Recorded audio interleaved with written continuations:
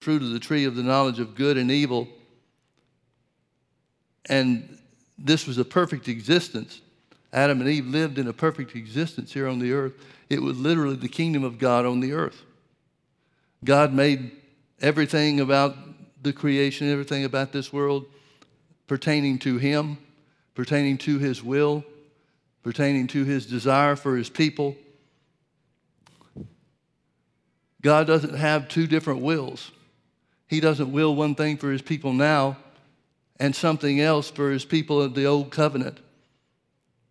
And remember that the curse or the result, the consequences that God told Adam and Eve would take place would be that they would die. Thou shalt not eat thereof, thou shalt surely not eat of this fruit of the tree of the knowledge of good and evil, for in the day that thou eatest therein thou shalt surely die. Now when he's talking about dying or talking about death, he can't be talking about physical death, because Adam and Eve lived 930 years past the point where they sinned against God. So he's talking about spiritual death. The curse of the law, the curse of God's broken law, God's broken command was spiritual death. And you remember there were some things that happened as a result of that spiritual death coming upon man.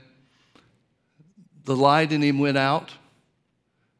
His eyes were opened, not to spiritual things, but to natural things. And they saw that they were naked and they were ashamed. And so they hid from God. The consequence of spiritual death in the beginning was they hid from God's face. The Bible tells us that God would come down in the cool of the day and walk and talk with Adam and Eve and speak to them and fellowship with them. So spiritual death was the result, the ultimate result of Adam's disobedience in the Garden of Eden. Now the Bible says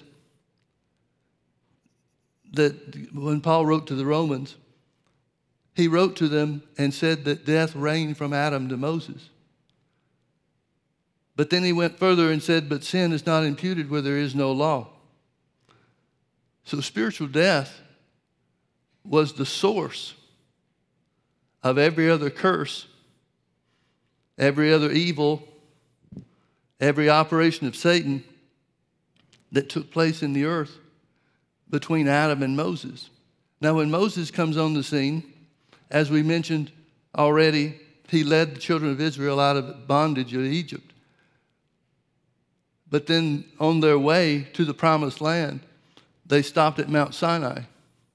And upon Mount Sinai, God gave Moses the 10 Commandments, and he instituted the law, what we call the law of Moses. Moses was the lawgiver, according to Jewish tradition. Now, why was the law of Moses such a key factor? Well, as I said, the Bible identifies that sin is not imputed where there is no law. So sin was not held against anybody until Moses came and brought the law with him to the people.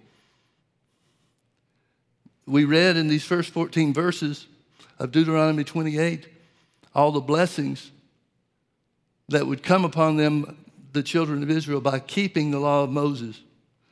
But beginning in verse 15, the curses are pronounced to the children of Israel. Warning was given them so that they would obey the word, obey the law. But it starts in verse 15 and identifies what the curse of the law is, the curse of Adam's sin and the curse of breaking of God's, what we call the law of Moses. But it shall come to pass, if thou wilt not hearken unto the voice of the Lord thy God, to observe to do all of his commandments and his statutes which I command thee this day, that all these curses shall come upon thee and overtake thee. Cursed shalt thou be in the city, and cursed shalt thou be in the field. Cursed shall be thy basket and thy store. Cursed shall be the fruit of thy body, and the fruit of thy land, the increase of thy kind, and the flocks of thy sheep. Cursed shalt thou be when thou comest in, and cursed shalt thou be when thou goest out. The Lord shall send upon thee cursing, vexation, and rebuke, and all that thou settest thine hand unto for to do, until thou be destroyed, and until thou perish quickly, because of the wickedness of thy doings whereby thou hast forsaken me. The Lord shall make the pestilence cleave unto thee, until he has consumed thee from off the land, whither thou goest to possess it. The Lord shall smite thee with a consumption, and with a fever, and with an inflammation, and with an extreme burning, and with the sword and blasting, and with mildew, and they shall pursue thee until thou perish. And thy heaven that is over thy head shall be brass, and the earth that is under thee shall be iron. The Lord shall make the rain of thy land powder and dust. From heaven shall it come down upon thee until thou be destroyed. The Lord shall cause thee to be smitten before thine enemies, and thou shalt go out one way against them and flee 7 ways before them, and they shall be removed unto all the kingdoms of the earth. And the carcass shall be meat, thy carcass shall be meat unto all the fowls of the air, and unto the beasts of the earth, and no man shall fray them away. The Lord will smite thee with the botch of Egypt, and with emerods, and with the scab, and with the itch whereof thou cannot be healed. The Lord shall smite thee with madness and blindness and astonishment of heart, and thou shalt grope at noonday as a blind gropeth in darkness, and thou shalt not prosper in thy ways, and thou shalt be only oppressed and spoiled evermore, and no man shall save thee. Spiritual death, as we mentioned, is the source, is the origin of all these curses that were pronounced upon the children of Israel if they failed to keep the law of Moses. You can see that it includes sickness and disease. Sickness and disease is a curse of the law. It includes poverty and lack, because poverty and lack are in the curse of the law, part of the curse of the law as well. So we see that sickness and disease and poverty and lack are all consequences or the result of spiritual death. Now, there are some other scriptures in here I want to skip down to, particularly those that pertain to sickness and disease. Verse 35, it says, the Lord shall smite thee in the knees and in the legs with a sore botch that cannot be healed, from the sole of thy foot unto the top of thy head. Go down further. Verse 45, it says, moreover, all these curses shall come upon thee and shall pursue thee and overtake thee till thou be destroyed. Going further down, it says in verse 58, it says, if thou wilt not observe to do all the words of this law that are written in this book, that thou mayest fear this glorious and fearful name, the Lord thy God, then the Lord will make thy plagues wonderful, and the plagues of thy seed, even great plagues, and of the long continuance, and sore sicknesses and long continuance. Moreover, he will bring upon thee all the diseases of Egypt, which thou wast afraid of, and they shall cleave unto thee. Verse 61, also, every sickness and every plague which is not written in this book of the law, them will the Lord bring upon thee until thou be destroyed. So he says that every sickness is a part of the curse of the law, not just the ones that are enumerated or identified earlier in the chapter. Verse 61 says all sickness is a part of the curse of the law. Every sickness, known or unknown, to them at that point in time and to us in our point in time, sickness and disease is a part of the curse of the law. Now turn with me to Galatians chapter 3. Galatians chapter 3, verse 13, it says, Christ has redeemed us from the curse of the law, being made a curse for us, for it is written, cursed is everyone that hangeth on a tree, that the blessing of Abraham might come on the Gentiles through Jesus Christ, that we might receive the promise of the Spirit through faith. Now, folks, here's my point. If sickness and disease are a part of the curse of the law, and we see without a shadow of a doubt that it is, but if sickness and disease is a part of the curse of the law, then the only remedy for sickness and disease is a substitute, is for somebody to take our place and pay the price of the sins and transgressions that are of us More specifically, since sickness and disease is a part of the curse of the law, then the only way we can escape the curse of sickness and disease is by the answer for spiritual death, which was the crucifixion and resurrection of Jesus.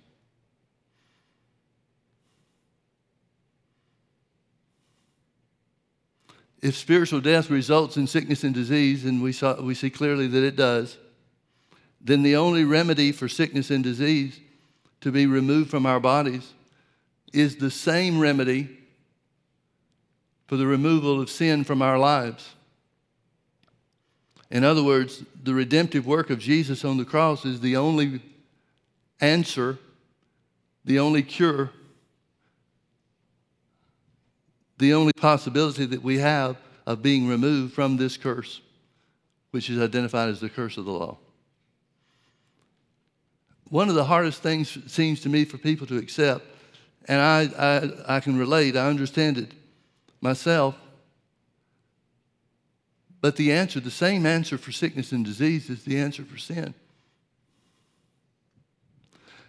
Turn with me to Luke chapter 5.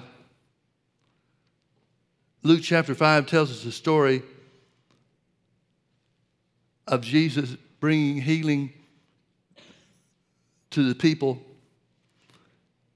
Verse 17, it says, "And it came to pass on a certain day as he was teaching, there were Pharisees and doctors of the law sitting by, which were come out of every town of Galilee and Judea and Jerusalem.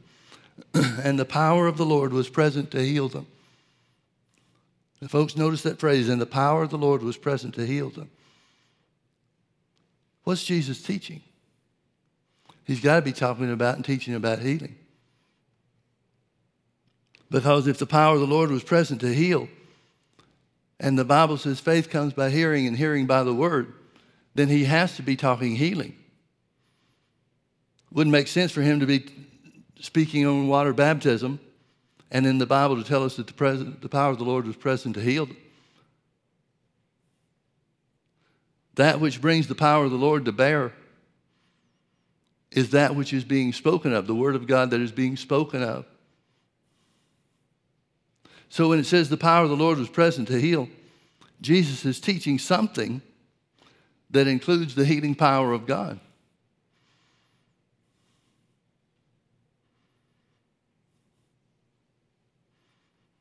Healing scriptures bring the power of God to bear.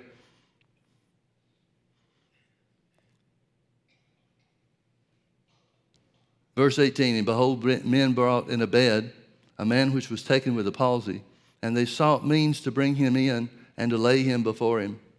And when they could not find what way they might bring him in because of the multitude, they went upon the housetop and let him down through the tiling with his couch in the midst of Jesus. And when he saw their faith, he said unto them, Man, thy sins are forgiven thee."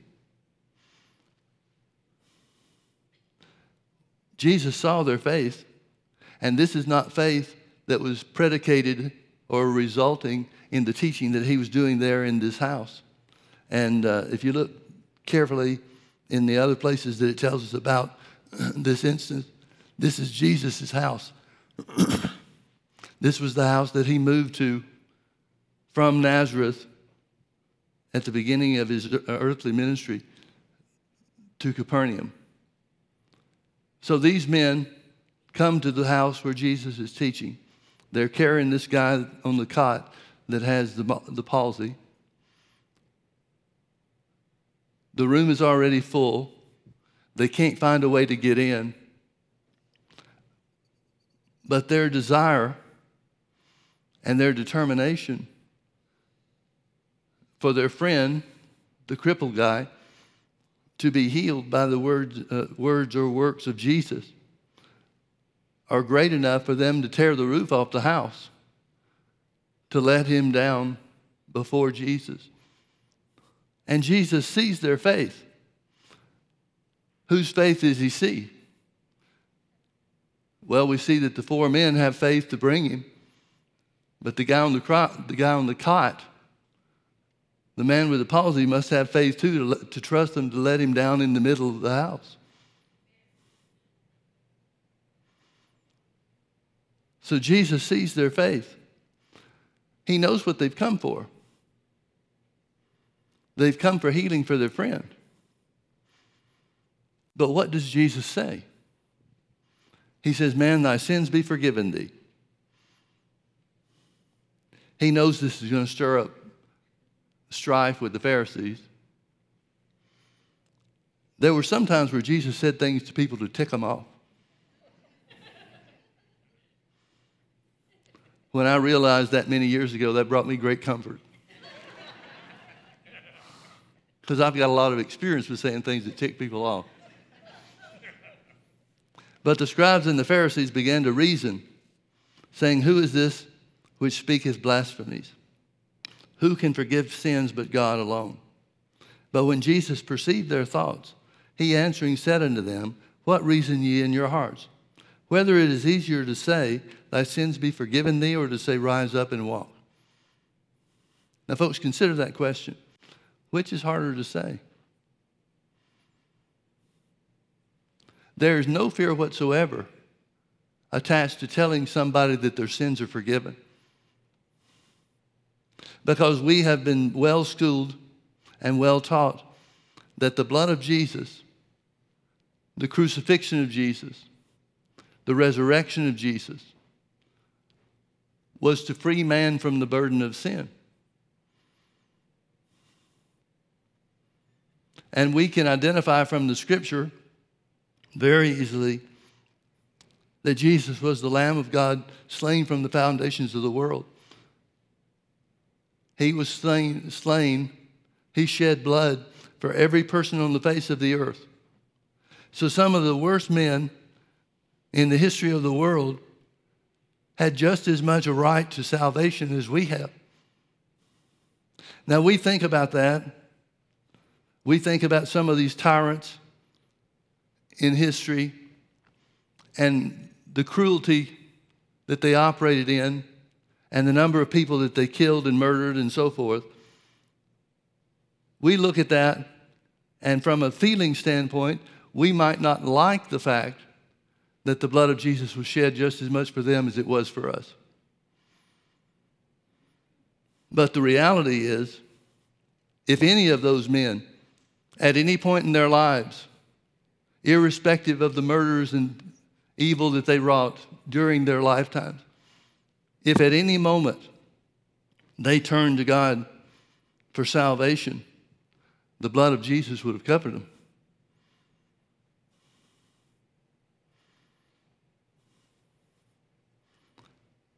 So we see greater risk associated with healing than we do salvation.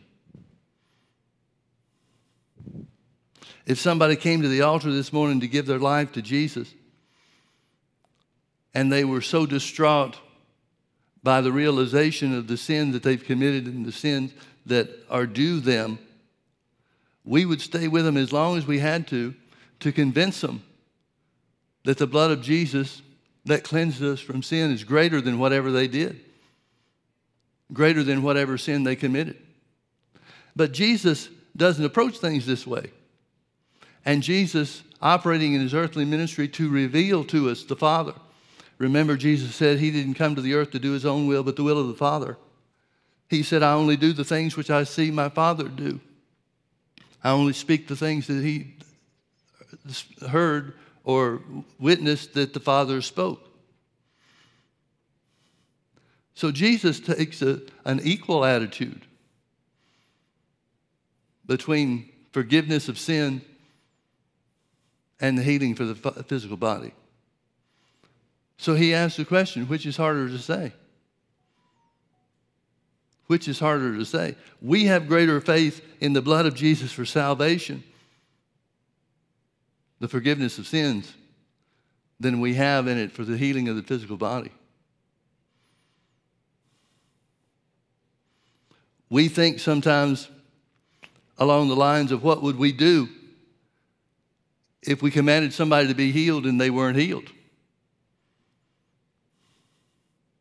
Somehow or another, we have ingrained in our thinking, and it's easy to understand how, It comes from hundreds of years of wrong teaching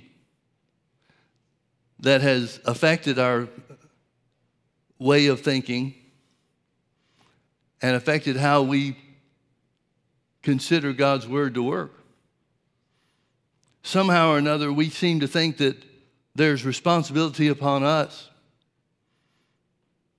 when we declare the healing power of God or when we speak to someone to be healed. But Jesus said that forgiveness of sins and the healing of the physical body are on equal ground. Which is harder to say? Somebody's sins are forgiven them, or to rise, take up their bed, and walk? Jesus goes on to say in verse 24, but that you may know that the Son of Man has power upon earth to forgive sins. But that you may know that the Son of Man has power on earth to forgive sins. Now remember, just a few verses before, the scribes are reasoning with themselves, among themselves. And they've concluded that Jesus is speaking blasphemous words when he said, man, thy sins are forgiven you.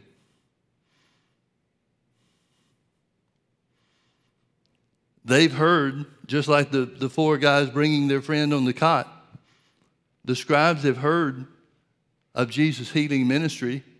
They're in Capernaum, and that's where Jesus did some of his greatest works. It's certainly where he did some of his earliest works and healing miracles.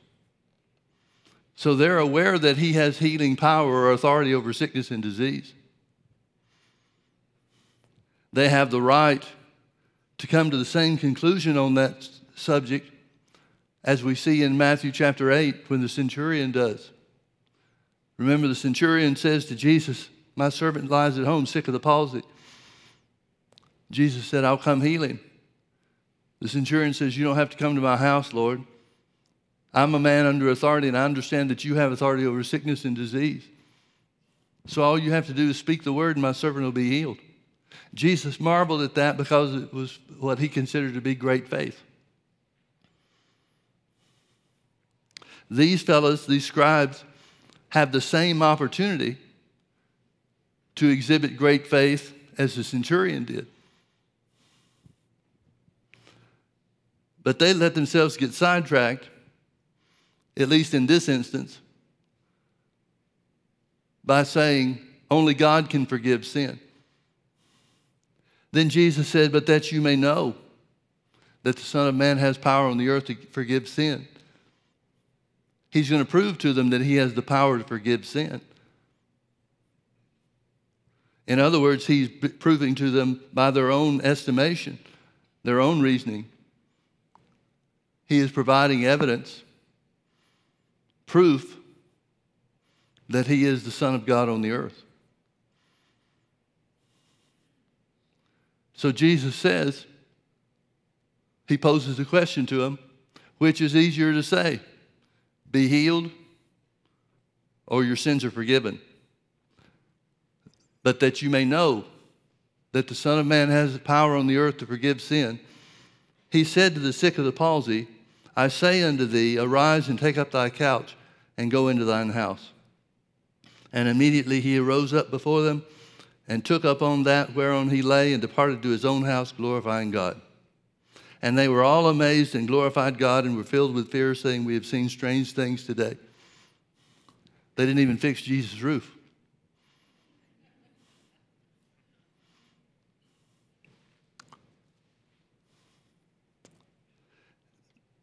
There are so many different stories and different lessons from the healing experiences and the healing ministry of Jesus here on the earth. But I don't think there's one that's a greater lesson than this. And if we can ever get a hold of it, if we can ever put aside and put away all the wrong thinking that we have and the wrong conceptions we have about what Jesus' ministry on the earth was really all about, then we would be in a much better position to do the works of Jesus as he said that we should, and even greater works because he went to his Father. Jesus says that they're on equal basis. Forgiveness of sins and healing for the physical body are on equal basis. Now, why is that? Because the same price had to be paid for both. And that price is the one Jesus came to the earth to pay. It will be included in the shedding of his blood. The shedding of blood for sins gives us great confidence that salvation is for everybody, and the blood of Jesus is great enough to overcome any wrongdoing, any evil work, any sin, any and every sin of mankind. But he knows that the same blood will have to be shed to provide for man's healing, just as it was provided for man's sins. Now let's make sure we're not taking something out of context here. Turn with me to Romans chapter 5. Romans chapter 5, verse 12. It says, "Wherefore, as by one man sin entered the world, and death by sin. And so death passed upon all men, for all have sinned." Now notice what he's speaking of. This death he's talking about is not physical death. It's spiritual death. The source and origin of sickness and disease. The source and origin of poverty and lack.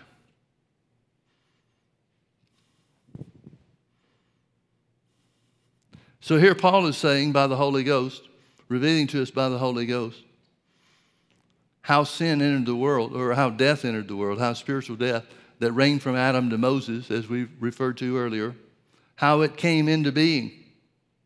It came into being through the vehicle of sin, the disobedience of Adam and Eve in the Garden of Eden, changed the course of the world and changed what the history of mankind would be.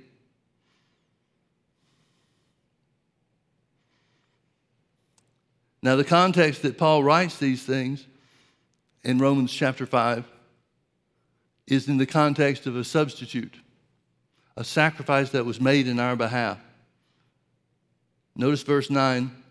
It says much more than, verse 8. "But God commended his love toward us in that while we were yet sinners, Christ died for us. Much more then, being now justified by his blood, we shall be saved from wrath through him. For if," this word if is the word since. "For since when we were enemies, we were reconciled to God by the death of his Son, much more being reconciled, we shall be saved by his life." Let's read that again. Let's pay close attention to verse 10. "For since when we were enemies, we were reconciled to God by the death of his Son." This word reconciled means mutual exchange. It's telling us that the death of Jesus was the process of exchange between God and mankind. Jesus, who knew no sin, who was not guilty of sin in any way whatsoever after living 33 and a half years on this earth, his righteousness, his right standing with God was traded to us, exchanged to and for us, for our sinful natures, the spiritual death that ruled and controlled us. So when Jesus died on the cross, it wasn't just a physical death. Jesus became sin on the cross. We see in some of the Old Testament atonement types and illustrations that Jesus was identified as the brass serpent on the pole. Numbers 21 tells us about how the fiery serpents, which were always in the land, the wilderness that they went through, but they never had any problem with them as long as they were walking in fellowship with God. But in Numbers chapter 21, it tells us how that the people murmured against Moses. And as they murmured against Moses and spoke against God's plan, the fiery serpents, the protection, God's protection over them was lifted. And many of them died from these poisonous snake bites. Moses goes to God after the people repent, and God tells him to make a brass serpent and put it on a pole. Now, in most of our thinking, we would understand if he made a brass lamb and put it on a pole. We could understand that because Jesus was the Lamb of God. But we know that the serpent is a type and a symbol for Satan and his work, evil works. And we don't like to think of Jesus taking upon himself the nature of Satan, which was death, spiritual death. We feel more comfortable by putting something else to represent Jesus than a serpent on the pole. But Jesus identifies with the serpent on the pole in John chapter 3. I think it's verse 14. He says, Moses lifted up the serpent of brass in the wilderness, so must the Son of Man be lifted up from the earth. So God's plan from the beginning was to have an exchange between himself and mankind. Jesus, who came to the earth as the perfect representation and perfect example of God the Father, lived a life without sin, but knowing full well that he was going to have to bear your sins and mine. He understood, he knew. In my opinion, this is what caused him to sweat great drops of blood in the Garden of Gethsemane before he was betrayed. Or not before he was betrayed, but before he was taken prisoner by the Sanhedrin. I don't think Jesus is just withdrawing from the physical pain of the crucifixion. I wouldn't blame him if he did. But he had more to him than that. Well, what's he sweating great drops of blood for? What's he praying in agony for in the Garden of Gethsemane then? He knows he's going to have to be separated from his Father. And that fellowship that he had with his Father, he knew how long it would last. He knew it was a 3-day stretch, 3-day period. But his relationship with his Father and the fellowship that he had with him was so important to him, was so crucial. He didn't want to give up those 3 days. I don't believe that he's just drawing away from the wrath and the punishment that he's going to endure, because he knows what God's plan is. He knows from the beginning, before it ever took place. He knew that after 3 days he'd be raised again from the dead.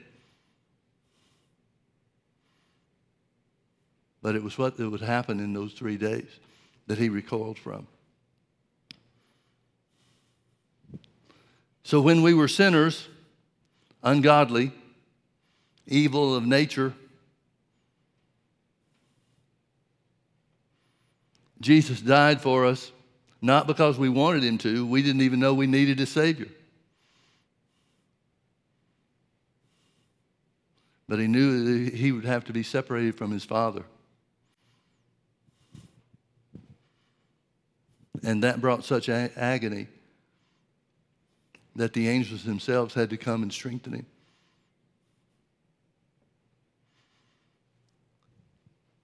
So before we deserved it, as if we ever did, when we were enemies of God, the work of Jesus reconciled us to God by the death of his Son.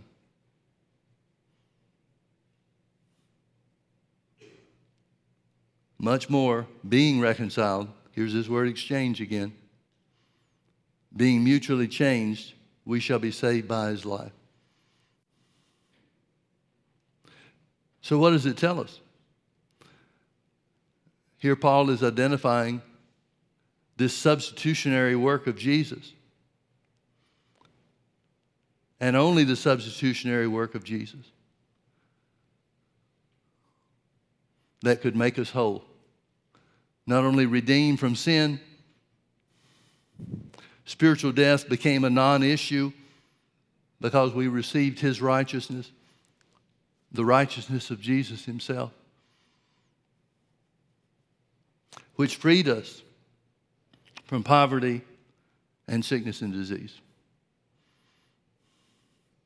We read just a moment ago in Galatians chapter 3, Christ has redeemed us from the curse of the law. He has redeemed us by the curse of the law, being made a curse for us. Here's Paul talking about substitution again. Jesus took upon him, our sins and our sicknesses and our poverty. And through his work on the cross, brought us to a place in the family of God where we could be heirs of the blessing of Abraham. And not only that, but receive the promise of the Spirit through faith so that we can have the same kind of fellowship with God that Jesus had when he was here on the earth.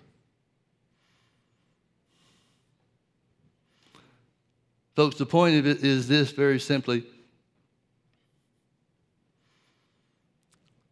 Christ redeeming us from the curse of the law by necessity must take place and can only take place through the work of Jesus on the cross. Now let me change gears here for just a few moments.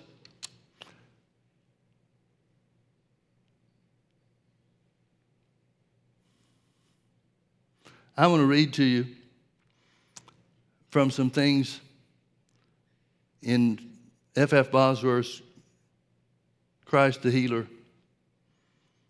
It's one of the greatest collections of truth on the subject of healing that I've ever come across, and I believe that exists on the earth.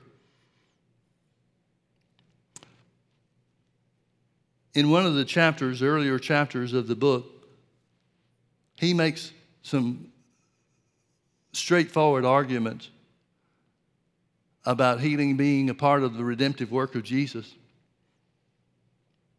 I'm going to read a little bit from his book.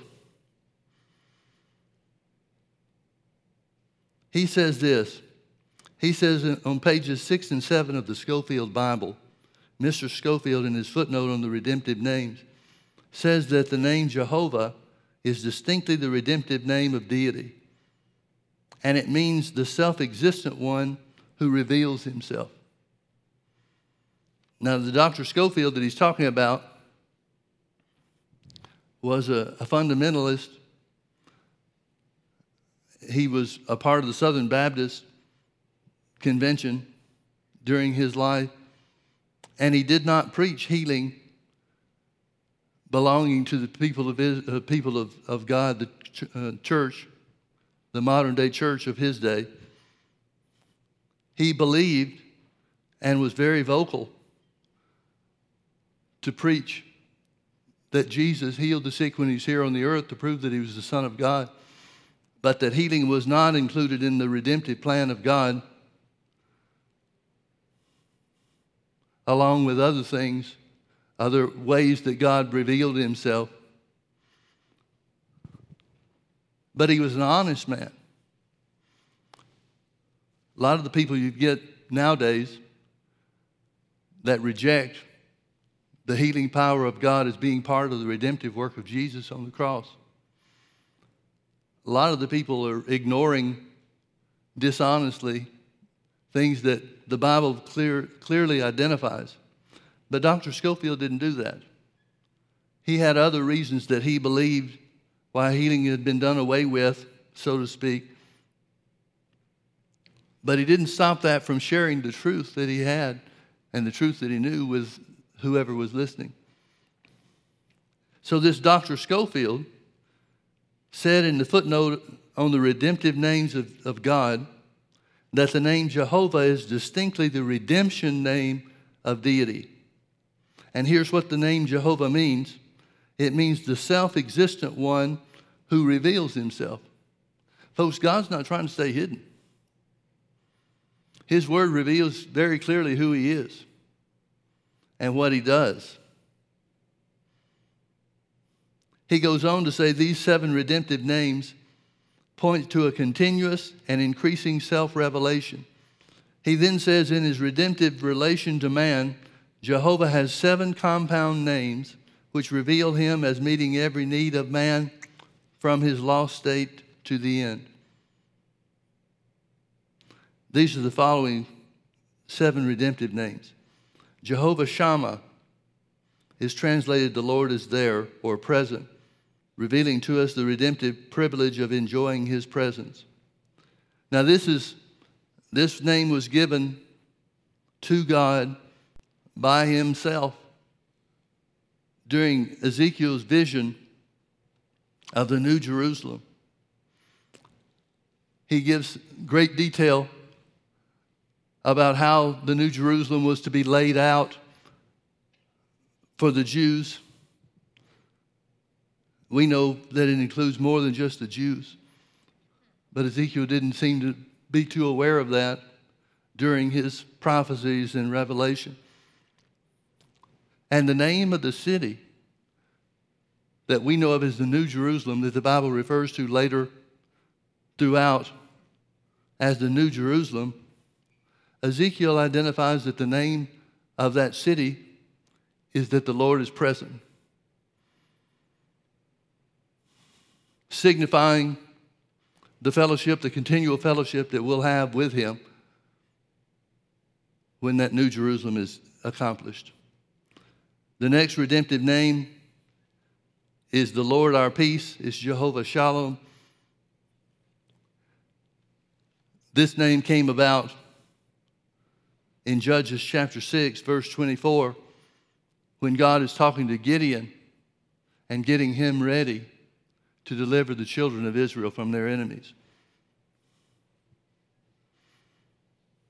The next redemptive name, the third redemptive name, is Jehovah Ra, or Rhea maybe is how it says, is pronounced. And it's translated, the Lord is my shepherd. Now we all know this 23rd Psalm. The Lord is my shepherd, I shall not want. It's a psalm of David, but by the Holy Ghost, it is revealed to him God's fellowship with mankind, his goodness and his mercy. And it's one of the most beautiful portions of Scripture that identifies that God cares about us in every way possible. The next is Jehovah Jireh, which means the Lord will provide an offering. This takes place when God sends Abraham to Mount Moriah to offer Isaac as a sacrifice. You remember the story, how that they traveled 3 days from where they are camped or live to this mountain, this very specific place. It's the same place that we know of as the Temple Mount today. And they come to the foot of the mountain, and Abraham tells his servants to wait there. Then he says something that has more meaning to him and us than to the people that heard it. He said that we will return. So he takes all the things that they'll need to build an altar on the top of the mountain. And they take everything except a sacrifice to offer. And Isaac questions his father about this. And Abraham responds, the Lord will provide an offering. You remember after he lays Isaac on the altar, here he is at probably 115 years old. A man that Isaac could very easily overcome physically if he wanted to. And the fact that he didn't tells me that Isaac was believing God just like Abraham was. And Abraham comes to the point where he lifts up the knife in his hand to take Isaac's life, and the angel stops him and identifies that the expression of his faith was such that it was equal to or just as if he had gone through with the sacrifice. And then they look over, and caught in a bush was a little lamb that they offered as a sacrifice instead. So here's the Lord our provider. The next is Jehovah Nissi, which means the Lord is our banner or victor or captain. Now this was in Exodus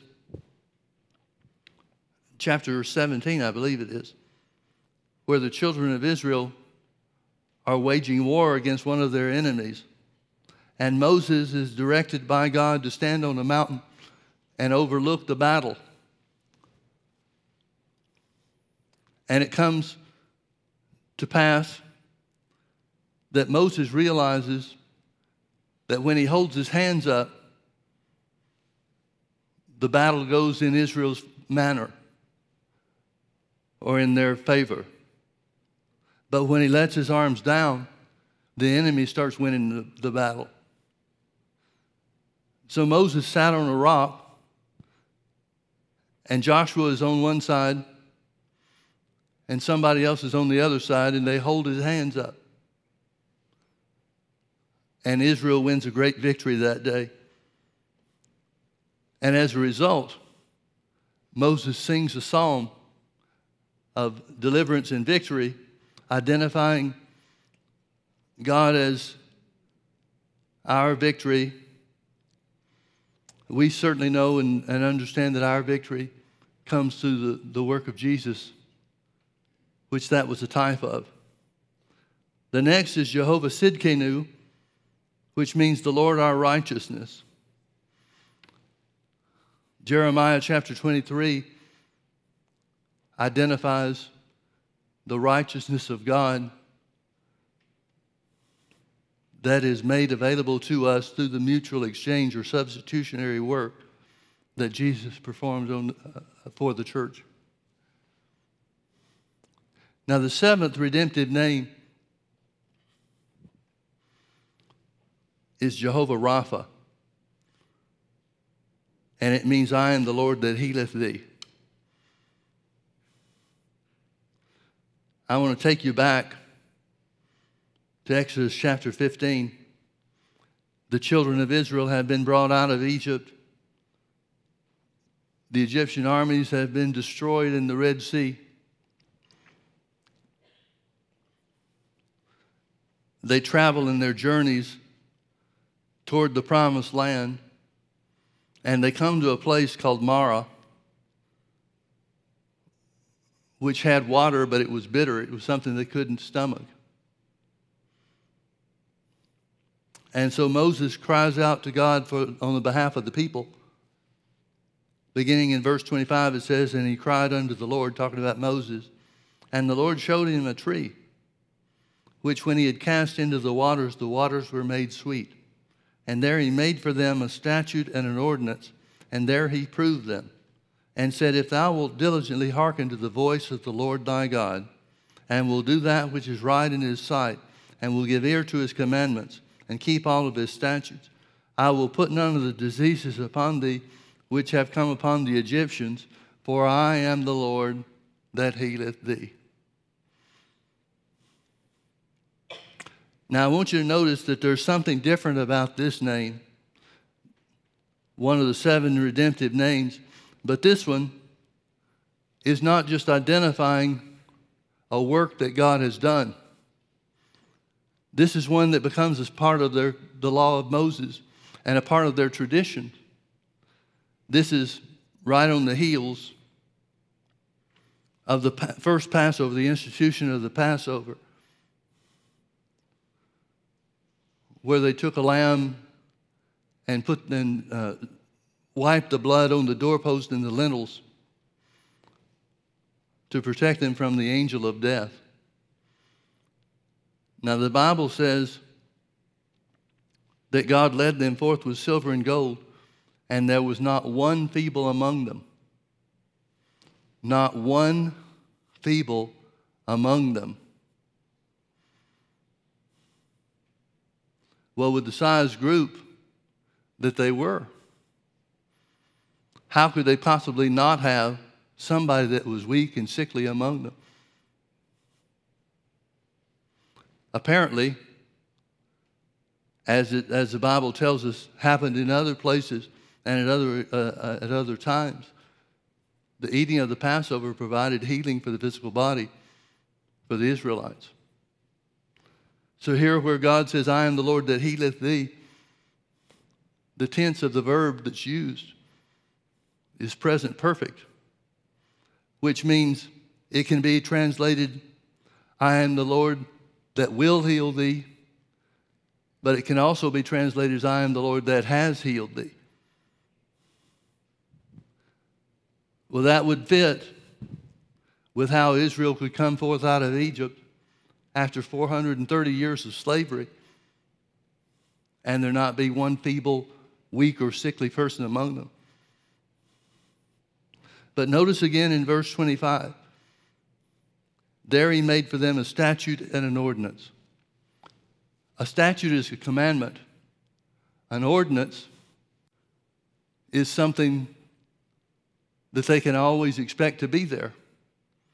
It's the only one of the redemptive names of God that's associated with a statute and an ordinance.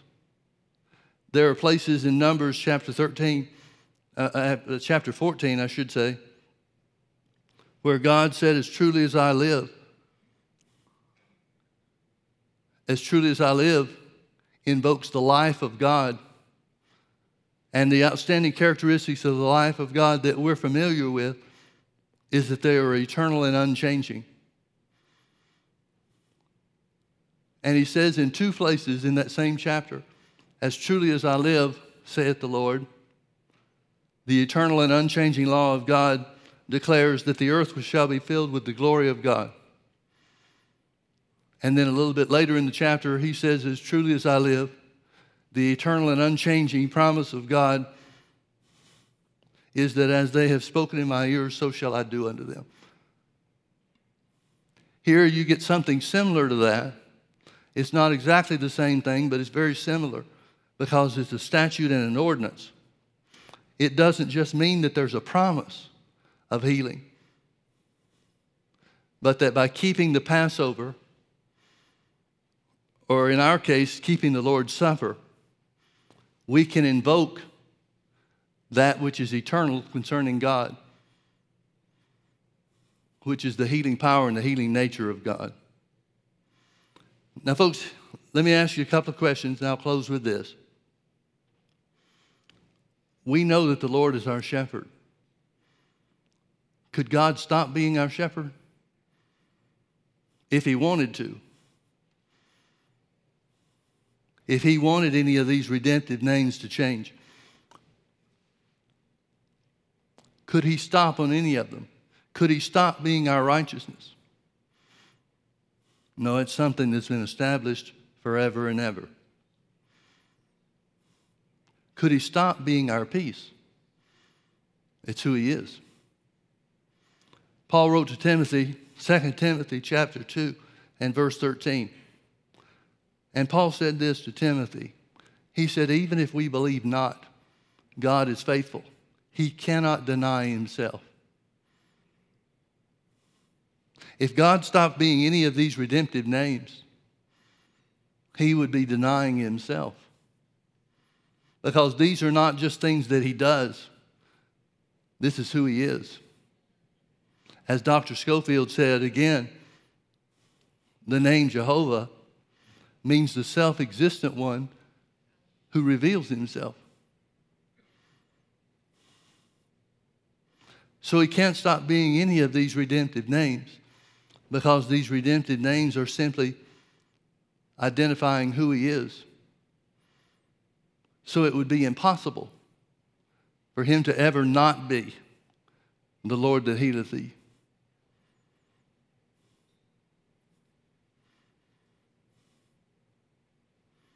We have a good God as our Father. Let's pray. Father, we thank you for the cross of Jesus. We thank you that the shedding of his blood has redeemed us from the curse of the law.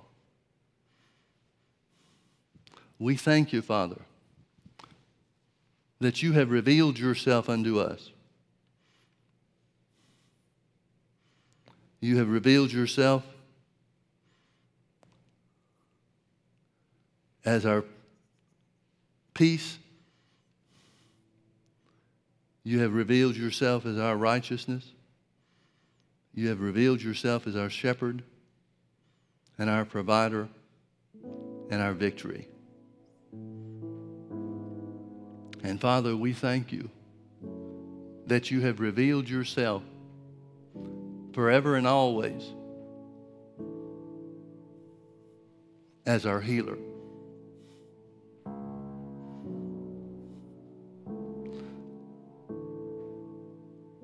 Father, we pronounce healing upon every person in our church. We pronounce you as our healer for things big and things small. Just as we declare that the blood of Jesus has made us righteous, we declare that the blood of Jesus has healed our bodies. Jesus didn't seem to think there was any difference between the two. So, Father, it must be just a matter of us placing our faith on that which belongs to us. So, by faith, we say not only are we made righteous, we declare that we are healed by the stripes of Jesus.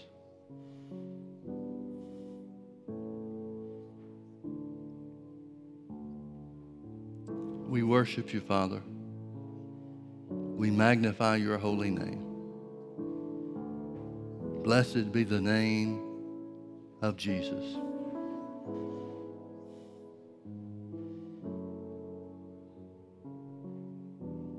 Blessed be your name, Lord.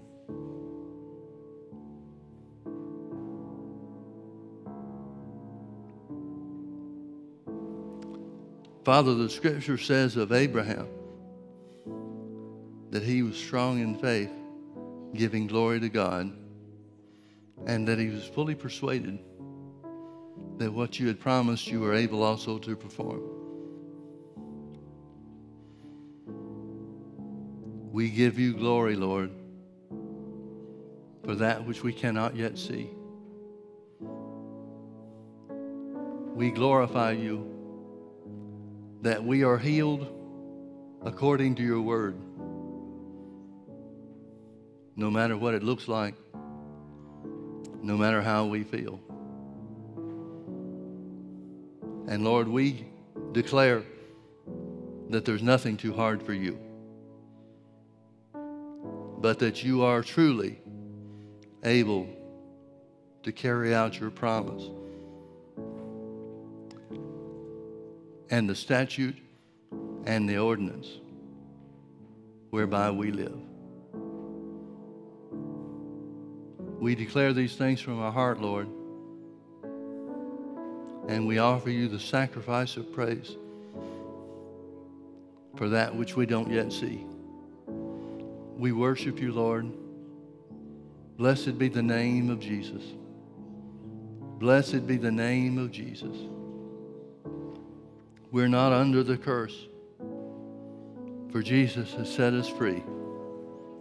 For sickness, we've health, and for poverty, wealth, because Christ has ransomed us. In the name of Jesus. Amen.